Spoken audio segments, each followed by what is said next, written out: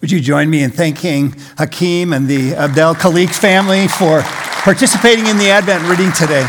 So grateful for that. And I'm happy to see all of you. Thanks for joining us. And if you're a guest today, pray that you will just receive the Advent love and joy and peace that the Lord would have for you today. On a personal note to our church family, many of you know that my mom passed away just before Thanksgiving. And I want to just thank you for your prayers, your letters, encouragement. It makes a big difference, you know. And so I'm back here today, and I get to be with family. And you want to be with family when you're going through a hard patch, and I'm going through that right now. So thank you for all that you've done. I had a friend ask me this past week, Joel, what's it like to be a pastor and lose your mother? Which I found to be an interesting question. Does it make a difference? I don't think so. I think I'm a Christ follower, and I embrace the presence and the provision of the Lord Jesus and the high and the low, the hard and the good that comes with life. But I'm also a son, and I lost my mom, and I'm grieving that loss deeply. And grief is odd, as you know. It's very personal to each of us. It's very unique to each of us. And at times it's just like a hovering cloud, and you're just waiting for that sun to peek through. And other times it's like it's a normal day, and everything's just carrying on. And then there are times where grief feels like a 60 mile an hour per hour wind that just comes seemingly out of nowhere and almost knocks you flat. Do you know what I mean by that? I mean, grief is so amazing, the power of it, because our love is deep. It comes deeply to us. And we sing at Christmas time all kinds of beautiful things. We sing that it is the happiest time of the year. And it is really in so many ways, but it's also the hardest time of the year for many of us because you're dealing with some loss yourself. Most of us in this space are dealing with loss of some sort. So I pray for you this Christmas, God's comfort when you need it, God's strength when those gale force winds of grief come and almost knock you flat, and God's peace, the peace of Jesus, the peace that passes all understanding when you may be having a hard time just understanding. And the Lord gives us this. I will say for me that these moments over the last couple of weeks have been moments that are sweeping away the unimportant and ushering what's most important. And that includes my own name and your name. Our personal names come from our mom and dad's. Do you know why you were given the name that you were given? Do you know the significance or the importance of your name? If you don't, I want to encourage you to find out and take advantage of learning what it means to be given the name you've been given. My first name is Joel. It was given to me by my mom and dad simply because they liked the name.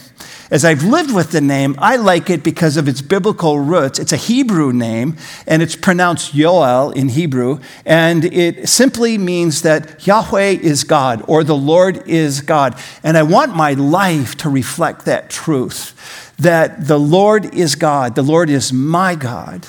And my middle name is Keith. I'm named after my dad, whose name was Keith, although he went by his nickname Skeeter almost all of his life.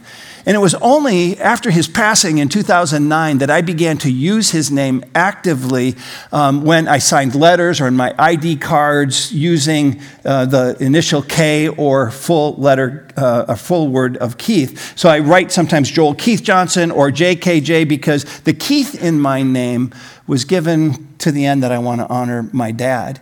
And my last name is Johnson. Until recently, it was the most common name in America.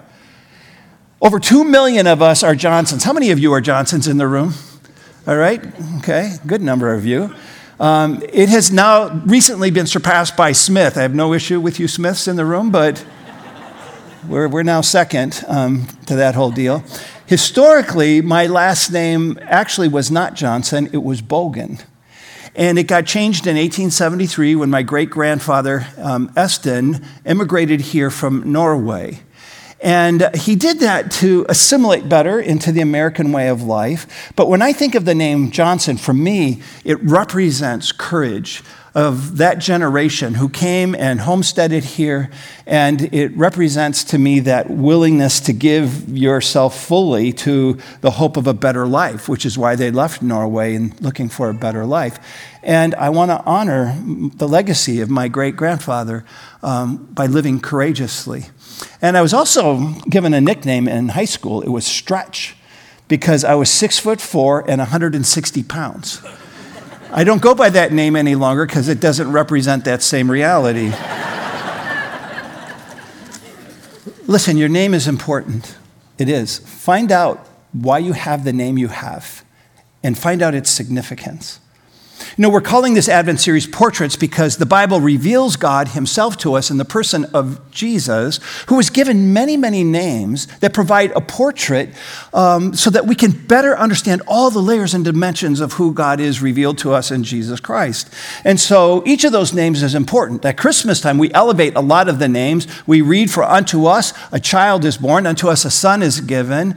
And we also continue in that passage to learn that he will be called Wonderful Counselor, Mighty God, Prince of Peace, Everlasting Father. I mean, what amazing names. I'll take a counselor who's wonderful. How about you? I'll take somebody who will offer peace because he's the Prince of Peace. No one can offer it like him. The Father who is everlasting, the God who is mighty. I'm drawn to the qualities of our God through the names that reveal Jesus to us. And historically, Advent anticipated not only the first coming of Christ, but also the second coming of Christ. And in many churches and throughout church history, that's kind of been lost along the way. We're embracing both in our Advent series by taking a look at the names of Jesus through the names revealed in the book of Revelation. And so we're looking at names like he is the Alpha and the Omega, which Pastor Zach covered last week. Today, I'm looking at Jesus as the bright morning star. And then next week, the pastor and the shepherd. And then Jesus as lamb and lion. And then on Christmas Eve, we'll look at Jesus as the Savior to the world. And I'm excited for Christmas Eve and each of these Advent Sundays. I want to say something, though, if I could capture your attention just for a moment. This is important. Contrary to public opinion, Revelation is not written to satisfy our curiosity about cataclysmic events. And unfortunately, we get so caught up in the sensational, we make the end of times more about the cataclysmic events rather than the person of Jesus Christ himself. So I want to just elevate that because first and foremost, Revelation is meant to reveal Jesus to you in a very personal way, that you would know him and worship him and love him. And it's revealed in Revelation also that you would keep yourself from being distracted from knowing and worshiping him, from being derailed because it seems like a long time that we've been waiting upon the Lord to return. I think it's important to say that because I myself, the first 5 books I read when I first came to faith in Christ, were all related to end times and all cataclysmic events and all thinking Henry Kissinger was the Antichrist. And I got lost in all of that. It's all meant to be about Jesus. He reveals himself to us in a very personal way, and these names do as well. So I'd like you to say these words with me. Revelation reveals Jesus to me. Say that. Revelation reveals Jesus to me. That's what Revelation is about. Don't get caught up and concerned about the cataclysmic events. Just embrace the person of Jesus who wants to know you personally. And that's reflected in the message today that Jesus is the bright morning star. We find that declaration of himself from Jesus himself in Revelation 22:16. I, Jesus, have sent my angel to give you this testimony for the churches. And can I pause there for just a moment and restate it? I want you to see the personal nature of it. I, Jesus, have sent my angel to give you this testimony to Westwood Church. This is for us. Jesus says, I am the root and the offspring of David and the bright morning star. So what is this bright morning star? Well, you have to look at the whole verse to see the culmination of the bright morning star and its meaning. First, the bright morning star is a portrait of prophecy fulfilled. In this portrait, Jesus says of himself, I am the root of David. So what does that mean? I'm going to invite you to just think about a plant, because every plant has a root before it sprouts so it can survive. So we know that King David sprouted, or he was born around 1050 BC. That is about 1,050 years before Jesus Christ arrived. And so we come back to the reality of what's priority. What comes first? Answer the question out loud. The root or the sprout? You're right on this morning. Got enough sleep last night. It's the root that comes first. This is fascinating because Jesus is revealing something about his portrait that he doesn't want us to miss.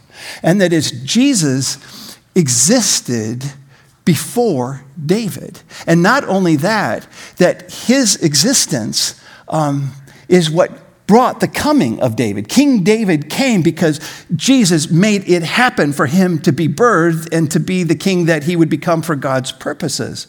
And so the proclamation, I am the root of David, means that Jesus has always been in existence. That he is not only the root of David, but also he is the root of everything that has ever been brought into existence. And he does this so that we would see in Jesus that he is not simply a mere human, that he is God himself. He always was, is, and will still be to come. And I think that alone makes the first coming of Christ meaningful to the world. Not that a good man came, not that just a great teacher came, not that a great sufferer came, but that God himself came. And that's elevated for us in the common verse at Christmas time from Matthew 1:23. All this took place to fulfill what the Lord had said through the prophet. The virgin will conceive, give birth to a son, and they will call him Emmanuel. Oh, there's another name of our Lord, God with us. He always was, always is, and is still to come with us. Oh, that should lift our hearts. Who is Jesus? He's the root of David, God with us always. But secondly, he is, in this portrait, in the bright morning star, I am the root and the offspring of David. So we can look at the genealogies of Christ as found in Matthew's gospel and Luke's gospel and see that indeed Jesus is actually a direct descendant of King David 28 generations apart. That Jesus is reminding us that, yes, he is God. Let us never forget that. But also that he is human. That he walked in our midst for 33 years. And what a great comfort it is to us. Because what is being said here is many of us tend to think of God as being transcendent, removed, distant, not part of our personal journey.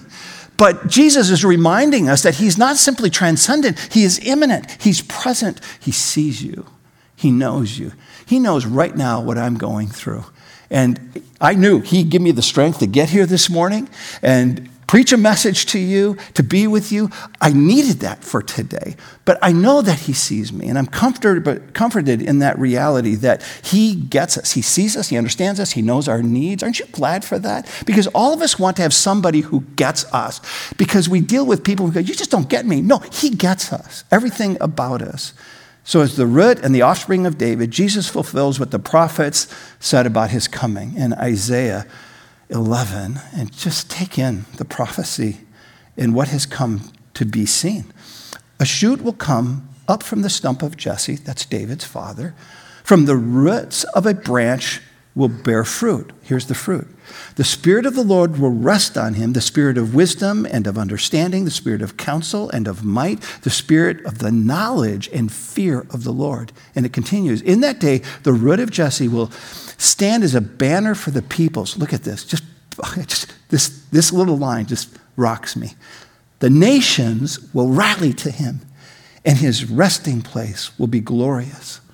It's the promise that this Messiah will come, and he comes in Jesus, that the favor of God will rest upon him, that he will bear fruit, and the fruit will be one of wisdom and understanding, counsel and might, power from God that will be shared with us. We're the beneficiaries of this given prophecy. And then did you notice? It says the nations will rally to him. And when I read that this week in preparation for this, can I just tell you, it pumped me up. And I needed a little pumping up this past week, I'll be honest with you. It just pumped me up that we find throughout the scriptures, threaded through every book, this heart of God for the nations of the world and the promise that the nations will rally for him. They will come to him, that they will be drawn to him along the way. And what pumped me up about it is our 10-year, 2028 vision, here, near, far, that includes us partnering with others to plant 100 churches to the nations that have come to the Twin City area, because the world is at our doorstep. In the fall, October of 2020, we had 2 partners that were working with us to plant churches among the nations that have come to the Twin Cities. Over 1 million immigrants and refugees that have come into these 10 Twin Cities are changing the face of the communities that we live in. In October 2021, that 2 went to 31. Because leaders are embracing the movement of God in the Twin Cities. And now you read the promise that the nations will rally for him. They will want to know him. So I'm seeing the confidence that we can have in our investment of time and resources to the work of the Lord, the movement of God, to see the nations of the world, even those that have come to our backyard, rally to him to get to know him. Can you tell I'm a little excited about this piece of the... I could have ended my message here. I could have kept going with this given thought. I think it is so beautiful. The prophecy of the great rally is in motion right now, and we're part of it. And now we get to the signature portrait. This beautiful image when Jesus says, I am the bright morning star. This actually fulfills a prophecy of an Old Testament, get a hold of this, Gentile prophet. You might think all the prophets were Jewish. They were not. They were Gentile prophets. This prophet is named Balaam. And so we're finding a hyperlink from Revelation and what Jesus says of himself to this prophecy given all the way back in Numbers 24:17, when Balaam says, I see him, but not now. I behold him, but not near. A star will come out of Jacob. A scepter will rise out of Israel. So in his first coming, that we celebrate so readily at Christmas time, the prophets are calling Jesus the bright morning star because he will be a light penetrating the darkness. So we will see the glory of God. We will be drawn to him. We will want to know him. We will, among the nations, rally to him. But now in Revelation, Jesus calls himself the bright morning star at the end of the tribulation because he's going to come again as the everlasting light, dissipating all darkness. And I love that God, who created us in his own image, knows that we are a visual people. So we have all of these names so that we have visuals to help us understand who this Jesus is that we come to worship. And we find that he is the bright morning star is simply a reference to what we know today about the planet Venus. The astronomers, astrologers of the day called them all stars, but we know it today to be the planet Venus.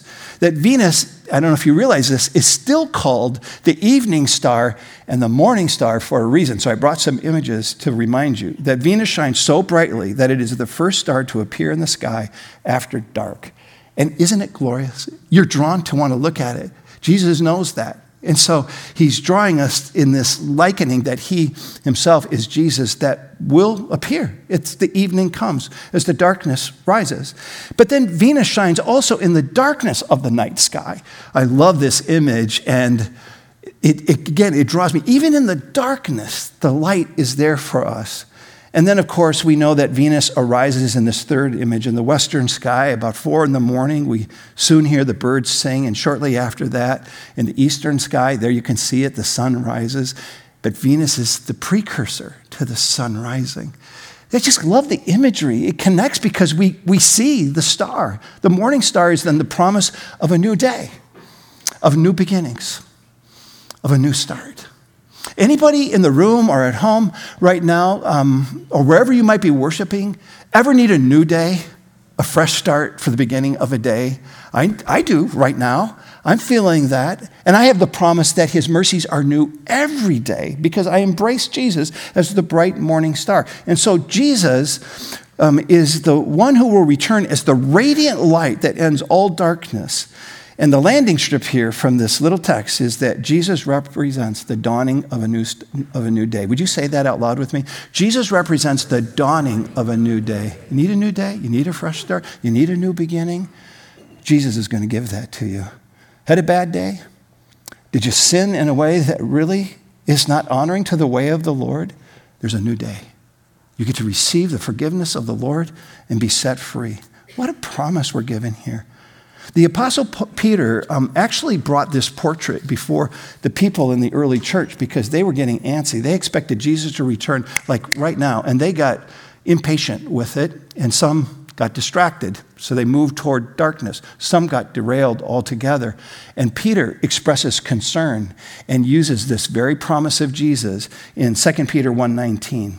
We also have the prophetic message as something completely reliable, and you will do well to pay attention to it, as to a light shining in the dark place until the day dawns and the morning star rises in your heart.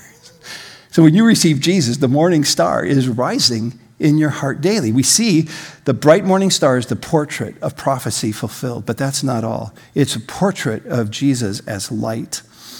It's reliable. Pay attention on your hard days, in your good days. He is the bright morning star. And it is a picture of the light of Jesus beaming in such a way that we let it affect our everyday journey. And it affects us in so many practical ways. I made a list. I chose 3 from the list, and I just want to briefly call your attention to these 3. First of all, light attracts. That our eyes are immediately in a darkened space drawn to a light that is shining. We're drawn to a candle that is lit.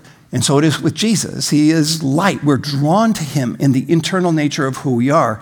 Jesus is a light that attracts people, affirmed in Isaiah 9:2. The people walking in darkness have seen a great light, and those living in the land of deep darkness, a light has dawned. And we've seen that light. Most of us here gathered have received that light and are seeking to live in that light. When Jesus began his ministry, a lot of people were drawn to his light, the light of his teaching, the light of his healing, the light of his love that so transformed them that it opened up their eyes to the reality that God is God revealed to us in Jesus Christ, and it would change and bring a movement of change through the whole world. And then we find many people did not pay attention to him. So we're told in the second coming that Jesus will come and the radiance of his glory will shine so brightly that everyone will be attracted to him, that they will sit up and they will take notice. And we're told that every knee would bow and confess him as Jesus, as Lord and Savior. This is what he has called us to be and see, that people are attracted to the reality of Christ now through us who have received him. He's still attracting attention. And we are his followers, and we are called to be his light bearers, reflecting his light in this dark world. So Matthew 5, Jesus tells us, let your light shine. He's giving an imperative here. I'm placing my light and putting it into you when you receive me so that your light will shine. Let your light shine so that people will see your good deeds and praise your Father in heaven, that they'll be attracted to the Jesus who is in you, the light of Christ who resides in you. So those who have yet to believe are attracted, friends, to Jesus Christ who is in you. That if you've received the light, it's not just about your salvation and your heaven to come. It's intended that you would be a light for those who are in your sphere of influence, your career places, your neighborhoods, your families. We get to be the light of Christ. When the light of Christ is authentically in you, the promise is it attracts. It attracts. So right now, God has purposed you to have people in your life whom he intends that you will you will be his radiant light to them. So I want to encourage you, invite people to Christmas Eve. It is the most likely time that they will say yes to an invitation to come to a service, to hear about Jesus, and to know that they will be attracted to the light. We know that people will come to salvation on our Christmas Eve services because you are a light and representing it. I believe that some will come to salvation in our gatherings right now, in our services, because the light of Christ is shining upon us, drawing us to himself. It's attractive. And then the bright morning star also affects us this way. It guides us. I was just reminiscing with a good friend this past week, one whom we've traveled with our families to Topsail, North Carolina for vacations when our kids were young. And we were reminiscing about an experience we had one evening when the moon was full, rising up over the ocean, and the light was dancing on the ocean surface in a way that it created what looked like a path that you could just go and walk on.